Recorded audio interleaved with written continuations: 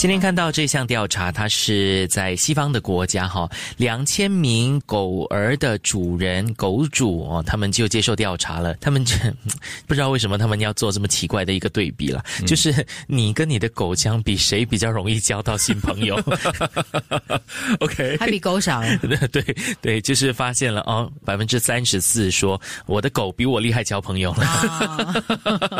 他讲的是狗交到人的朋友不是狗跟狗交朋友啊，比较容易交朋友。但我觉得你常会看到的场景就是就有人见着狗，你其实不太理那个主人，你会说so cute， 然后就跟那只狗玩，对，然后从头到尾你可能都不记得那个主人长什么样子，只知道那个狗多可爱是吗？对，这个焦点摆错了。是，他没有因为像早上杰奇讲的，因为狗而结识了新朋友，是反而是他的狗认识了新朋友。对，没有昨天晚上我看到的那只猫是吸引我眼球的，但是最终我还是跟主人对话了。对，你看就是沟通的桥梁嘛，你还是选择跟人做朋友了，不要跟猫做朋友。我不会说猫语啊，而且猫很高傲的。对，它爱理不理的，有时候对。但是这项调查就让我觉得很吊诡的，就是你怎么样人跟狗比谁比较容易交朋友呢？是不是我们来到了一个人真的很不擅长交朋友的时代？还是狗跟人同等的时代了？请问是狗升级了还是人降级了？我比较想是狗升级啦。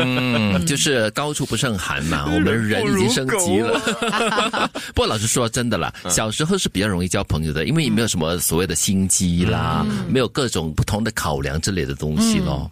现在可能就是你在接触到一些新的或者是陌生的人的时候，你都会有一点点小小的防备，或者是保持一个安全的距离嘛，对不对？再不然的话就是先入为主了。看到这张脸，我觉得他应该是这样，很不友善，都是我觉得。对会有一点先入为主，自己写太多剧本，很多补脑的东西自己在做，就是因为我们的所谓人生经验，以前碰过的人，所以我们就会把它套在另外一个人的身上，就以这样子来断定这个人应该会是这样子，所以我就要这样子。是，或者是可能越长越大，觉得自己不需要朋友了，就忙自己也忙来不及了，我没有时间去忙其他人了也是或者就是你现有的朋友，你就花多一点时间跟他们交往维持关系这样子，你没有多余的时间去交新的朋友了。